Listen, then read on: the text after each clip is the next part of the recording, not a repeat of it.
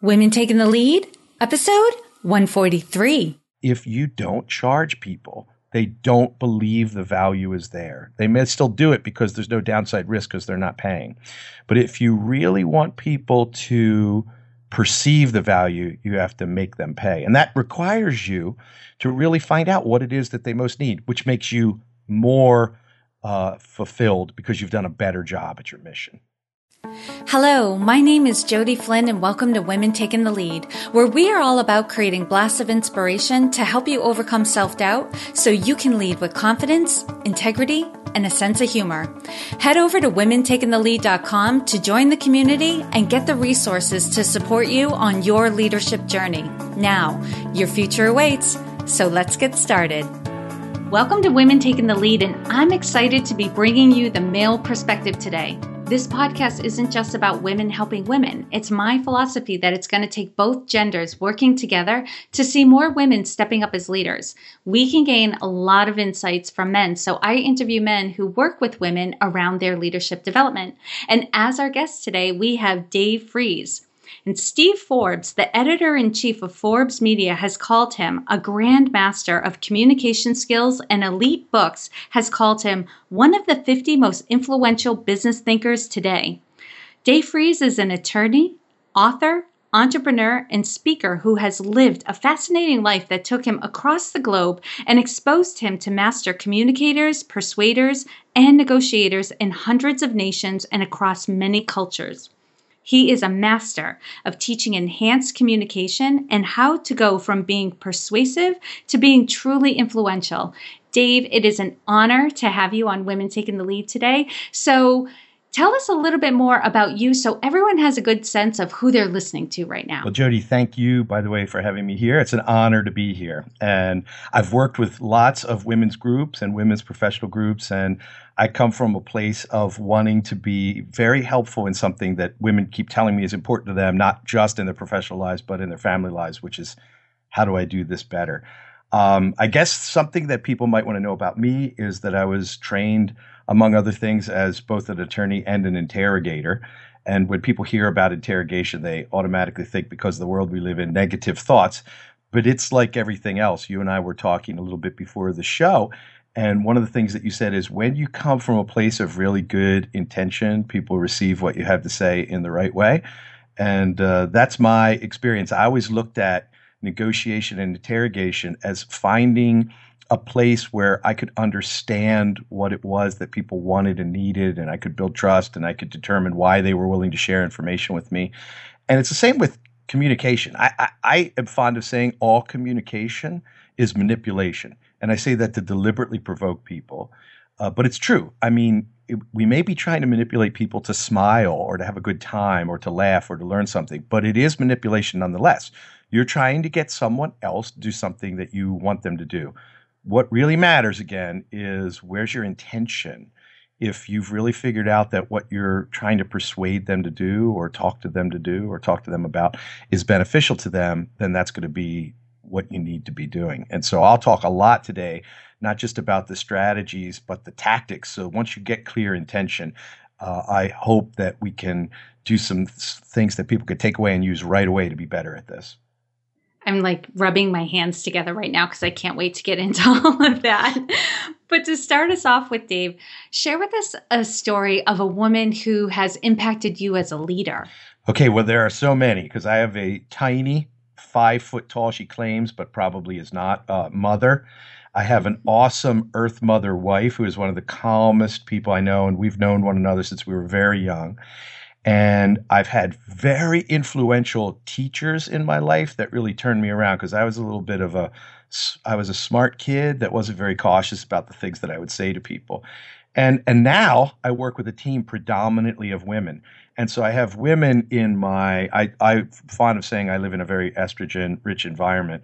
And I have all of these women who have profoundly impacted the way I think. And I've learned a lot of the techniques that we're going to talk about today from women. Interestingly, it's sort of a powerful combo. When a man learns something from a woman, has to bring that feminine side of how they think to the process of communicating and persuading. And then all of a sudden you realize, like, hey, wait, women taught me this, but they're not always doing the best job they could of using it themselves. And then I teach it back and watch that change take place. It's a very cool process. So, but I would have to say, if I had to pick one, that my wife has had just the most amazing impact on my life, because we're together so much and I'm all fiery and, hard charging. And she is a person who gets things done, but she's very calm and she's very methodical, and it is really a yin and yang. And I think she's gotten to be a little bit more fiery when she needs to be, and I've been able to calm myself down a lot more. And is there any stories you've had where like something she did or said just kind of like really landed with you and you were able to adapt into your leadership style? Yeah, absolutely. So I'm not a yeller, but I will have a tendency to use that, sound intentionally. I don't usually yell at people because I'm really mad, but I'll raise my voice strategically if I need to. And there have been multiple times, mostly with the kids. This is where I learned my best lessons from her, even though she is a brilliant businesswoman and has formed multiple businesses on her own. But there have been a number of times when I went, probably a little bit too far with the theatrics with the kids. And she would just say to me, "Really? That's the best that you of all people could do? How'd that work out for you?" And that is just humiliating enough to make you go, "Oh." And so it was that same line. I think she realized how well it worked on me the first time, and she would use it, every couple of months if I got a little carried away. And finally, I stopped doing what I was doing. But she would just wait till I went a little too far, and she would say, "Really?" Just subtly put it in there. You don't have to scream or nag. You just subtly say you're something. So you're the communications expert. Did that work pretty well for you? That was really the best you could do? That was the best you could come up with? I love that. And Dave, you spend a lot of time with women, and you have a lot of women in your programs, and you speak in front of women who are eager to learn what you have to offer them. And I know from our conversation before, you interact with a lot of these women. They, when you're speaking, they're in your workshops, or they're coming up after you and sharing their experiences with you. Mm-hmm. So I know you have a unique perspective in that, these women trust you, and they're sharing, a lot of the things that are going on for them in their lives and in their businesses.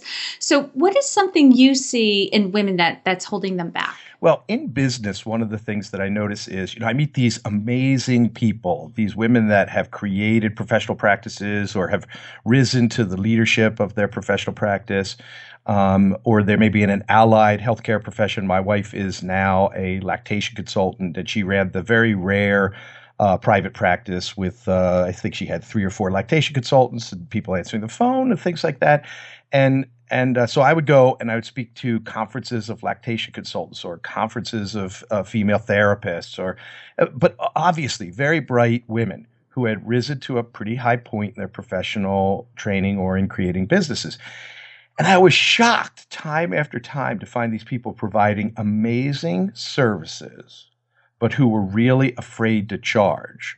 And they were trying to build great teams, but really wouldn't pay other women what they were worth either. And it was just fascinating to me.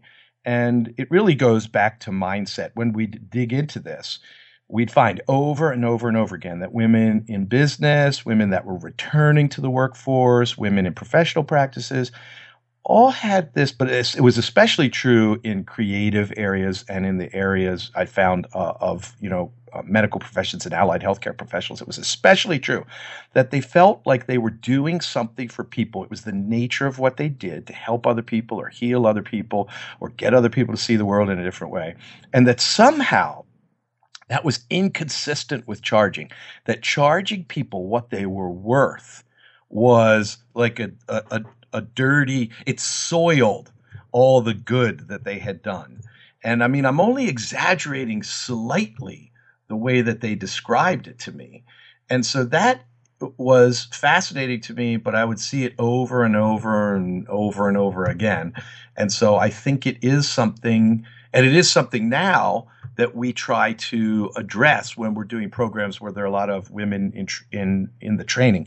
We try to get them to realize that this may be something that's lurking back there and really holding them back. And it's amazing that these are women who have really built value. They've tried to find out what is it that their patients or their customers or their clients really want and to deliver it. And yet they are afraid to kind of take credit for that. And they're shocked, by the way, when we tell them, oh, men often say, oh, if I don't charge for this, people they won't see value in it and they won't do what they're supposed to do. And women like scratch their heads and look at me like I've said something insane. So that is one area where, and obviously, you're hearing this from a man, it's an overgeneralization, but to the extent that a man's perspective is helpful to everybody on this, I have seen this over and over again. And when I went to Penn Law, which was a long time ago, that law school was already tilted 60-40 in favor of women in law school, which was very unusual at the time, way more common now. But even there, I would meet these brilliant women who are obviously, they're going to an Ivy League law school, they were in the top of their undergraduate class, they had great work experience, but they were afraid when we got out of school to charge or to get what they were worth. And it was just amazing to me. Mm-hmm. I'm glad you pointed out that example too, because I'm right there with you where, I interact with a lot of women who are coaches, who are in medical fields. So largely helping professions. And I find it very common in the helping professions that people have a hard time charging what they're worth. Yes. Because their work, it goes back to they're like, well, I feel compelled to help people. It's mission driven. It's part of my purpose. How can I charge people for allowing me to live out my life purpose? And and there's probably a better way to do it. But for me, it always comes back to, do you want to keep the lights on? Yeah. I do think that intellectually, we have to get them to really associate with what that means. I say to them, are you serving this mission that you've created for yourself optimally? If you're worried about keeping food on the table, paying the mortgage, paying the car, and more importantly, doing the things for your kids if they have them, like college. I tell them I had to spend $600,000 to put my kids through college. Like, do you want to be able to do that or not? And then there is this very strong, it's a persuasive argument when you really get people to think about it, that compliance, meaning when you teach somebody something or you provide the service or you provide a product to them, you've got to get them to do their part to make it work. You can't do it for them in most cases. Or even if you do something for them, there's usually a part they have to do to make it work. And if it has become absolutely clear to me that men were right about this, because they would tell me this as I was coming through the profession of forming businesses, if you don't charge people, they don't believe the value is there. They may still do it because there's no downside risk because they're not paying. But if you really want people to perceive the value, you have to make them pay. And that requires you to really find out what it is that they most need, which makes you more fulfilled because you've done a better job at your mission. I actually got a client one time for this reason. She was going after mid-sized companies. She was incredibly smart, talented, and capable. But one of the companies finally came out and told, she would put in proposals and, half of them would get declined. And then one company reached out to her and said, hey, can we talk? And what this gentleman had to say to her was, we wanted to hire you, but you charge so low that some people in the room didn't believe you were capable of doing what you said you were capable of. So we couldn't hire you. Yeah. My daughter got married who is, by the way, an archaeologist and another very powerful woman. And she got married on Saturday. And we had... Congratulations. Thank you. We had a day of wedding, coordinator there because we were doing it at a remote location and it was just complicated. And I gave her double what the contract said to. And I said to her, I'm taking the hit here so that you have grotesquely undervalued. I think we were like the fourth wedding she'd ever done. And I said, you've grotesquely undervalued what you did here. And so let me tell you all the things that were amazing from my perspective or my wife's, and then realize that people will be suspicious. Like we weren't, because you knew my daughter. She just did an amazing job. And I one time had a man, so this wasn't a woman, come and clean the gutters on my house for like $75. And I did the same thing. I paid him $150 or $200 and said, I don't want to go up on the roof and do this thing that you could do and you could do it without getting hurt. I'm sure I would hurt myself. And so I'm going to give you more money because when I call, I want you to say, oh, that's the guy that told me I should charge more money and I got to take care of him first. And I told her the same thing. And I'm pretty sure that had I not actually paid her, if I just said to her, oh, you did an awesome job, you're worth more money, she wouldn't raise her fees. And I'm pretty sure from having talked to her, where I just put my money where my mouth was and paid her a lot more than she was asking for, that she got it, that she said, geez, I got to charge more money for this. And people will actually feel more comfortable and be happier, which is what she wants to do for them. So, yeah, that's definitely something that has to change. And I'm sure you're going to get into more of this and how to change that mindset. But before we get really into that part of the conversation, I'm curious on the flip side, what you've learned from the women you've mentored, like something that they've contributed back to you. Sure. So if we want to talk about tactical and strategic things, I've got an example that kind of combines both things that women have taught me. So after I'd give speeches to conferences and conventions, and women would often come up to me, which men would be way more reluctant to do, and say, oh, that was really interesting, but what would you say to your 12-year-old daughter about this or that? And then I would get emails from women, which again, men less frequently do.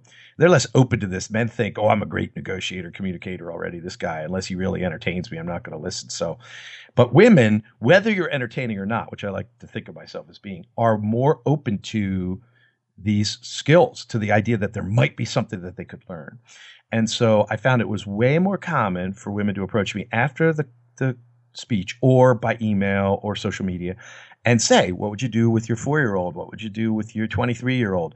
And so eventually I did something that really changed my life. I took all of these skills that I was really talking about in business, and I wrote a book called The Language of Parenting, which is kind of a Bible of the strategies of great persuaders and communicators and influencers, as well as a reasonable number of the most powerful tactics.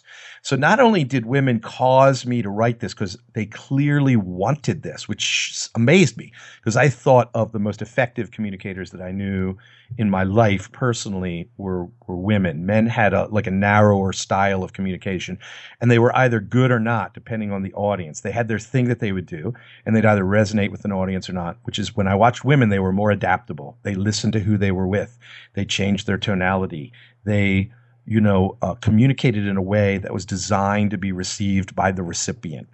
And they were really good at checking back to see if their message was heard. So not only did women teach me those things either overtly and intentionally or by me watching them, but they also asked me lots of questions, which caused me to write this book. That caused Steve Forbes to give me that review you mentioned earlier, and we were off to the races. So I have to thank women really for my speaking career, which is one of the happiest parts of my life. I mean, I like being a trusted estates lawyer, and I like being home with my family, but I also love flying out on Thursday and speaking on Friday and then coming back to spend the weekend with Robin. So, because I could impact a lot of lives. I could tell you a specific technique that's rooted in things that I learned predominantly from women, although one scientist who studied female communication and then sort of helped me with this. But if you Google Dave Frees, Frees, and the 6-word question, any of your listeners could see video of me doing this. So the 6-word question works like this. I always teach it in the context of how I was speaking to my kids. So what is Jody, do you have children? I never asked. I don't know, but I have 11 nieces and nephews. So you've seen lots of them. I've seen it. So you'll probably be able to answer this question by having seen all of this. But when parents want their kids to do something, like maybe play a sport or take a music lesson or do something, try swimming in this pool, and they say to the kid, do it, and the kid says, no, I can't. That's almost always motivated by an internal fear at some level. That's why kids usually refuse to do things. They're afraid they'll be embarrassed, or they won't be able to do it, or they won't be able to do it perfectly. And so supportive parents usually say, if you say to a kid, do this, and the kid says, no, I can't, a supportive parent will almost always say, we've done a lot of testing on this, yes, you can. And they say it all upbeat and with excitement. But what they're really doing is immediately arguing. They asked the kid to do it. The kid said no. They said, yes, you can. And the kid goes inside and says, I told mom or dad I can't. They just contradicted me. Here's all the reasons I'm right and they're wrong. So we're starting off violating one of the most primary rules of negotiation and persuasion, which is we don't start from a position of disagreement, which is exactly what that supportive parent is doing. So once I learned this and watched hundreds of great smart moms, one of the things I would notice is they may not have had this exact language pattern, but they didn't go right to disagreement. So what I would say if a kid said, no, I can't, is I would say, I know you feel like you can't yet. Now, that is a very powerful little language pattern that's worth kind of memorizing, because whether a person is a kid or an adult, if you ask them to do something that they need to or should do, and they are afraid or they can't for some reason, if you say, yes, you can, you're arguing. But if you say, I know you feel like you can't yet, you've done two things. One, you've appeared to agree with them, and they'll even nod. You'll watch them. They'll nod, yes, they get me. I do feel like I can't. But notice, I feel like I can't is way less permanent than the absolute I can't. And then I also use the presupposition yet. So when you say, I know you feel like you can't yet, just in order to understand your question, they have to make a picture of themselves or imagine themselves being able to at some point in the future, which is less intimidating to them. So you just moved them twice, and you appeared to agree with them. And then I look around. If it's my kids, I look around and go, where's your mom? Because if a dad says, where's your mom? What's coming next is going to be awesome. And I've actually manipulated, and I use that word advisedly, I've changed that kid's neurochemistry. I mean, of course, they've changed it, but I've done something that causes a mixture of a little curiosity and anxiety. They're wondering, like, what is dad going to say? So if you're at work, you wouldn't say, like, Cheryl, where's your mom? That would be weird. But you might say, you might look around and, like, lower your voice and say, Cheryl, come here. Because that will do the same thing. It will change the neurochemistry of the person you're talking to be more interested in what you're saying. It's called the Zeigarnik effect. And then I look around and I use the 6-word question. I say, I'm just curious. So we're laying the groundwork for it. We're not judging. We're just curious. Or I'm just wondering. That's another good one. And here's the 6-word question. What would happen if you did? Or what would happen if you could? Now, this causes the kid or the subject that you're talking to imagine themselves being able to do it in a non-threatening environment. And very often, they will go from, I can't, and I say, I know you feel like you can't yet, but I'm just curious. What would happen if you could? They will very often change. I've done this with people at work where somebody has said to me, I've said, can I have this report by Tuesday? No, I'm too busy. Well, I need that report from them Tuesday or they may not have a job. So I say to them, hey, Joan, come here for a second. I'm just wondering, just curious, what would have to change in order for you to feel completely sure and comfortable you could get me that report by Tuesday? And she'll go, oh, well, if I could have somebody cover the phones for me, then I could do that. So we just went from I can't to, yeah, I could do it. I just need this very reasonable thing. Mm-hmm. But we have to take responsibility. So one thing I tell people is if you just adopt the belief that the quality of your communication is the quality of the response you get, that's one of the presuppositions of neurolinguistic programming. But if you accept that belief, then every time somebody doesn't get you, you don't just go, oh, they were stupid and shut down. And women are way better at this than men. When men tell somebody something and they get a different result, they often are just, that's it. It's over. I tried. I told them. I was clear. But women are more patient. Again, a grotesque overgeneralization. But women are often more patient in communication and will say, now, like if I ask for a turkey sandwich, Jody, what pops in your mind? What does that turkey sandwich look like? Well, I imagine 2 white pieces of bread, the turkeys falling out of the sandwich, and now I'm hungry. Is it the thin sliced turkey or the thick slice like at Thanksgiving? It's thin. And is there mayo or anything else on it? Oh, yeah. Mayo, mustard, pickles. See, now that would be totally, it sounds delicious, by the way, but totally different than what I wanted. So if I said, oh, Jody, you're running out, could you please pick me up a turkey sandwich? And you brought me that delicious turkey sandwich, but it didn't match what I wanted. There is a tendency among people, men and women, to say, oh, I asked Jody for a turkey sandwich. She didn't bring me the one I wanted. That's her fault. That's not. That's our fault. So when we learn as humans to check back in, like if I said, Jody, you're going out, can you get me a turkey sandwich? By the way, here's the money. Get one for yourself. I'm going to clean up while you're gone. And could you get me the thick sliced turkey on rye bread with mayo? If that's possible, then you would bring me back exactly what I wanted. And you'd be just as happy. But it was only because we talked more about it and that we didn't assume that the word meant the same thing to the two of us. And men are more likely to assume that. But women, while they have patience for it, they don't do it consistently.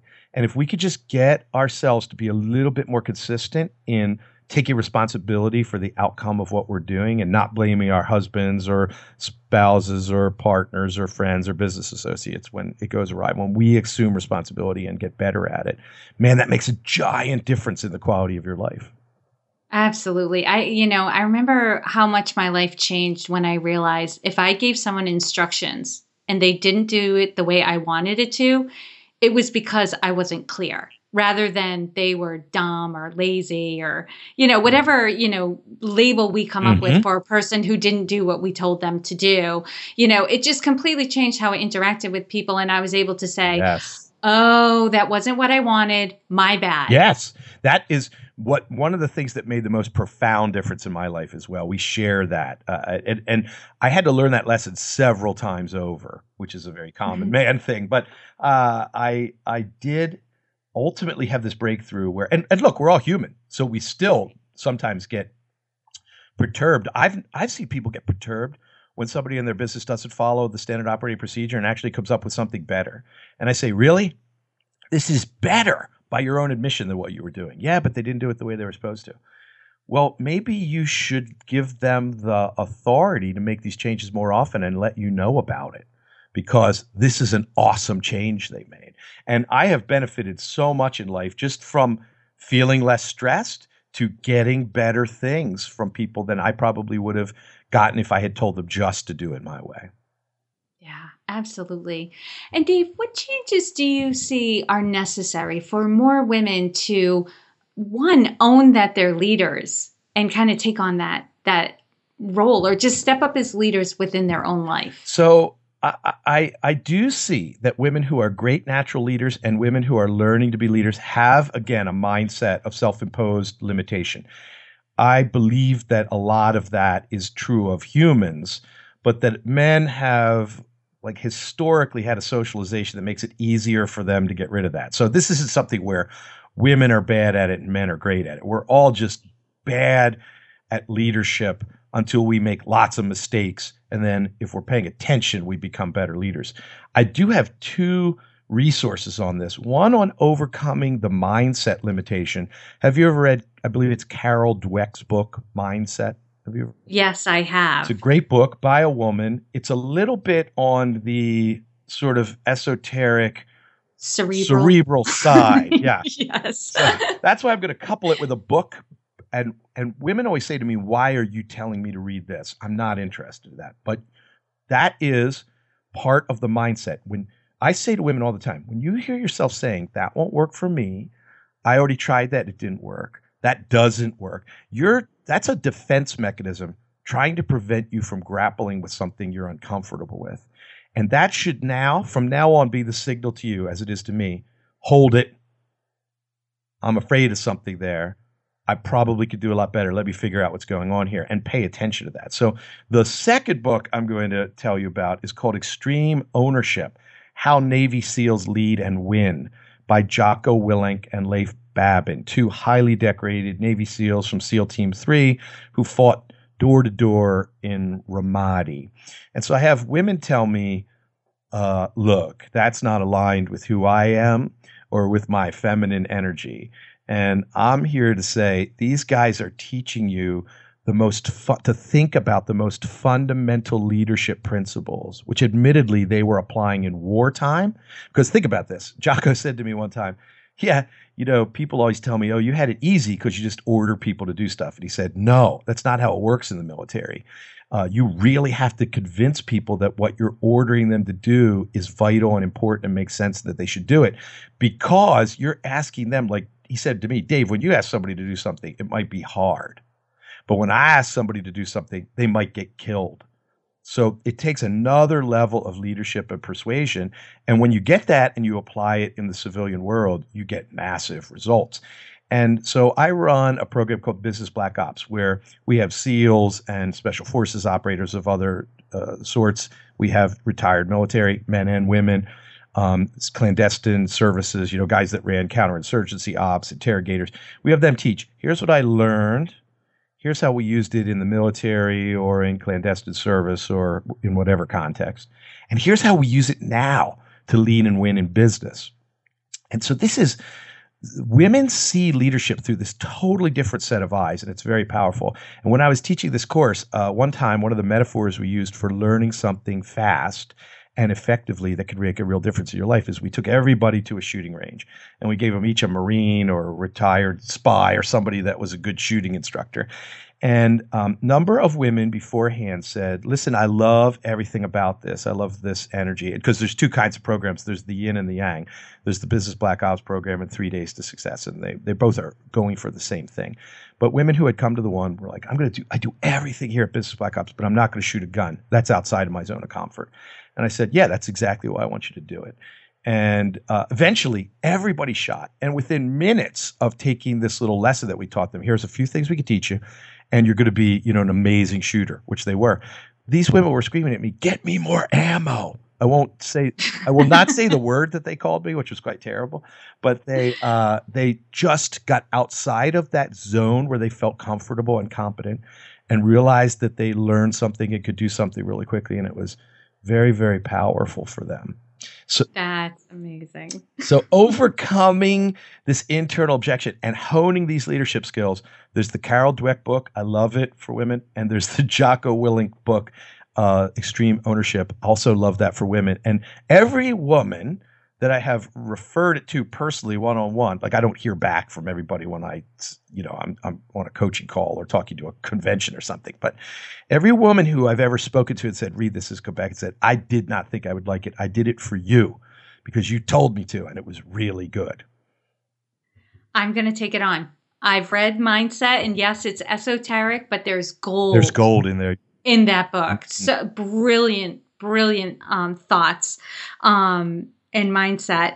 And so, yeah. And, I do come from a family where, pretty much all the men in my family have been in the military. So I am not opposed to reading a book that it has a military slant to it. So, but Dave, let's focus on you for just a little bit. I want to hear about something that you're working on right now that you're really excited about. Well, I wrote a program, which is a lengthy program of CDs and, written materials and things like that. Instead of a last book, I did this program called Persuasion to Profit, which is for men and women who are in business that want to become more effective communicators and persuaders so that they're better at negotiation. And I put a lot of stuff in there to make sure that they were better at home and in relationships too. And I've been talking a lot lately and doing a lot of research on moving people from persuasion to influence. And that is the project that I'm working on right now. And here's the distinction. When you're persuasive, which I encourage everybody to practice being more persuasive, you are nevertheless working hard. You're trying to get people to look at something through a new set of eyes or a different lens. You're trying to get them to think about it in a new way, to approve of something they might not otherwise have approved of. And if you're really good at being persuasive, you should have the intention of making sure that the thing you're persuading them about is really perfect for them.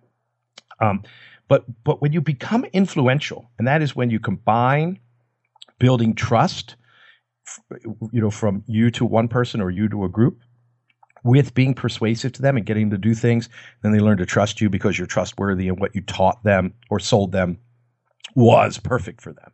When you become influential, they begin to turn to you, as I'm sure your audience does. They turn to you and want to ask you questions about all different sorts of things in their lives. That's the sign that you've moved from persuasion to influence. So I'm working on a lot of research and writing right now, and it'll be a book and a series of products. But the way I build those and test them is through my live events. So I have two that I do, one called 3 Days to Success. And last year in October in Phoenix, that was all about how do we apply the laws of biology and physics to business and to our personal lives to radically transform them to be more of what we want so that we could be more of who we want to be and serve those around us, whether they're in our families or they're our friends or they're our customers or patients. And then the version that we're doing this year in October, Business Black Ops, is as I described, we're kind of getting to the same place, but we're learning force multipliers. These are things that the Army or Special Forces operatives use to make their resources or their skills or their men or their women in combat more powerful. And so, for example, a purely military version would be night vision. Night vision is a 5 times force multiplier. If you give men or women in a combat situation night vision and they can engage the enemy at night, that makes them way more powerful. If you combine that with carefully selecting and training special forces operators and you give them night vision, it's an even more gigantic force multiplier. It's not 1 + 1 = 2. It's 1 + 1 = 52. And so we are having people come and talk about their real experience in the military or clandestine service and their real experience in business and personal life and how they honed these leadership skills or these force multipliers and how they apply them in business and marketing, things like that. So I'm pretty excited about the live event this year because I've got so much stuff to teach people that we've been testing. And then we get their feedback to see, hey, did we teach this in a way where you were able to just take it and apply it and make your life better? Amazing. You've got a lot going on. I do. It's busy. I love it. Well, there's nothing wrong with being busy as long as you're busy with things that are meaningful and purposeful. So, and it sounds like you are creating quite an impact with the work that you do, Dave. So I'm very curious about the quote or the mantra that you selected. So share with us that quote or mantra and why it has meaning for you. So again, you couldn't really pin me down to one. I had 2. So, go for it. In the military, which you probably know, there's a saying that no plan survives contact with the enemy, to which I have added, so plan early and often, which sounds illogical. But here's why it's so important for women, is that in my personal experience, as well as, the stories that a lot of successful women in my life have told me, is that it was planning. Like there was this reluctance and there were these barriers. And planning is both potentially a blessing and a curse. If we plan and we say, I'm going to plan and I'm going to do plan A, plan B, plan C, and I'm going to do that in a week and I'm going to be done, and then I'm going to take action, that is optimal because the planning gets us over the fear and the reluctance. And we feel and understand that we can act because even if things don't work out the way they're supposed to, which will usually be the case, they won't, we've got other things we can do. And the act of planning itself infuses us and instills us with that confidence that we can overcome that fear that was holding us back. The flip side, the evil side of planning, is that women often use it as an excuse for not acting. They plan and plan and plan, and they want to get to the perfect plan, and there is no such thing. And the perfect plan is going to fail right away, too, just like a sort of imperfect, quickly drawn up plan will. And so we're shooting for something in between, but where we get to action. And the only way I've found to teach that is to say plan, but with an absolute deadline shorter than you want it to be for when the planning is over and the action is starting. You come at it with that right from the start. And then the other one I actually mentioned already, which is if you just adopt the belief that the quality of my communication is the quality of the response I get, it puts you at cause when things go awry. And while that sounds like it would be more anxiety producing, it is not. And what you end up doing, you say, okay, when I did that, when I told that person what I wanted, it just didn't work with them that way this time. I better figure out why. And you just get more used to saying, when I say turkey sandwich, what do you mean? This is particularly good with men, by the way, women. If you say, go get me a turkey sandwich, and you've got an important man in your life and he wanders off and comes back all happy and he's got you a terrible turkey sandwich, he thinks he's done the right thing. But if you say, hey, when I say turkey sandwich, what do you think I mean by that? If they describe something that's not what you want, say, oh, that does sound good. But what I'm really thinking is this. Or, by the way, they might describe an alien turkey sandwich, like you said, mustard and pickles. I would never have thought of that. But it is enticing to me now. So be open-minded, too, that the weird thing that they parrot back to you before they go to get it might be worth trying. It's worth trying, Dave. You should try it. I'm going to give it a whirl. Really good. Awesome. Now, Dave, tell us how we can connect with you. Well, thank you for asking. I am fairly active on social media. So, and there are a number of accounts, but the best one for your listeners where I publish information regarding this is twitter.com/Dave, D-A-V-E, Freeze, or facebook.com/David Freeze. And there are like lawyer accounts and things like that there, which will be less interesting. but Dave Freeze or David Freeze on Twitter and Facebook are great. And if you want more articles on the marketing piece of this, the negotiating piece of this, the family piece of this, you could go to successtechnologies.com/blog. The blog is full of great resources for people. And finally, if you ever want to come to one of these live events, and we don't always shoot, there are different activities. And this year, you'll be get trained, among other things, by Jocko Willink, the Navy SEAL who wrote that book. Then you could go to 3daystosuccess.com. Awesome. So thank you for asking. Yeah, you're welcome, because I know people are going to want to find out more about what you're doing and get more of those techniques that you've been sharing, because they've been so good. And for those of you listening, and because I know you're often on the go, you can find all the links and resources shared in this episode at womentakingthelead.com. Dave's show notes page, the blog associated with this podcast, this episode of this podcast will be there, and all of his information will be right there. Dave, thank you so much for sharing your wisdom with us today. We are all better for having met you. Jody, thank you so much. My pleasure entirely. Thank you for joining me on Women Taking the Lead. Are you ready to take the lead in your own life but need some support? Head over to womentakingthelead.com/contact to introduce yourself. And to strengthen you on your leadership journey, I'd like to send you off with a quote from Marianne Williamson. Our deepest fear is not that we are inadequate.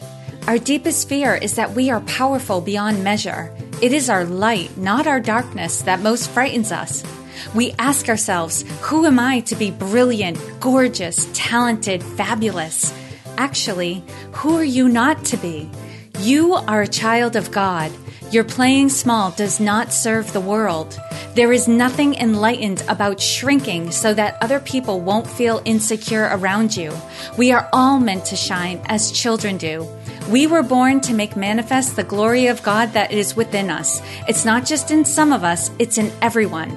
And as we let our own light shine, we unconsciously give other people permission to do the same. As we are liberated from our own fear, our presence automatically liberates others.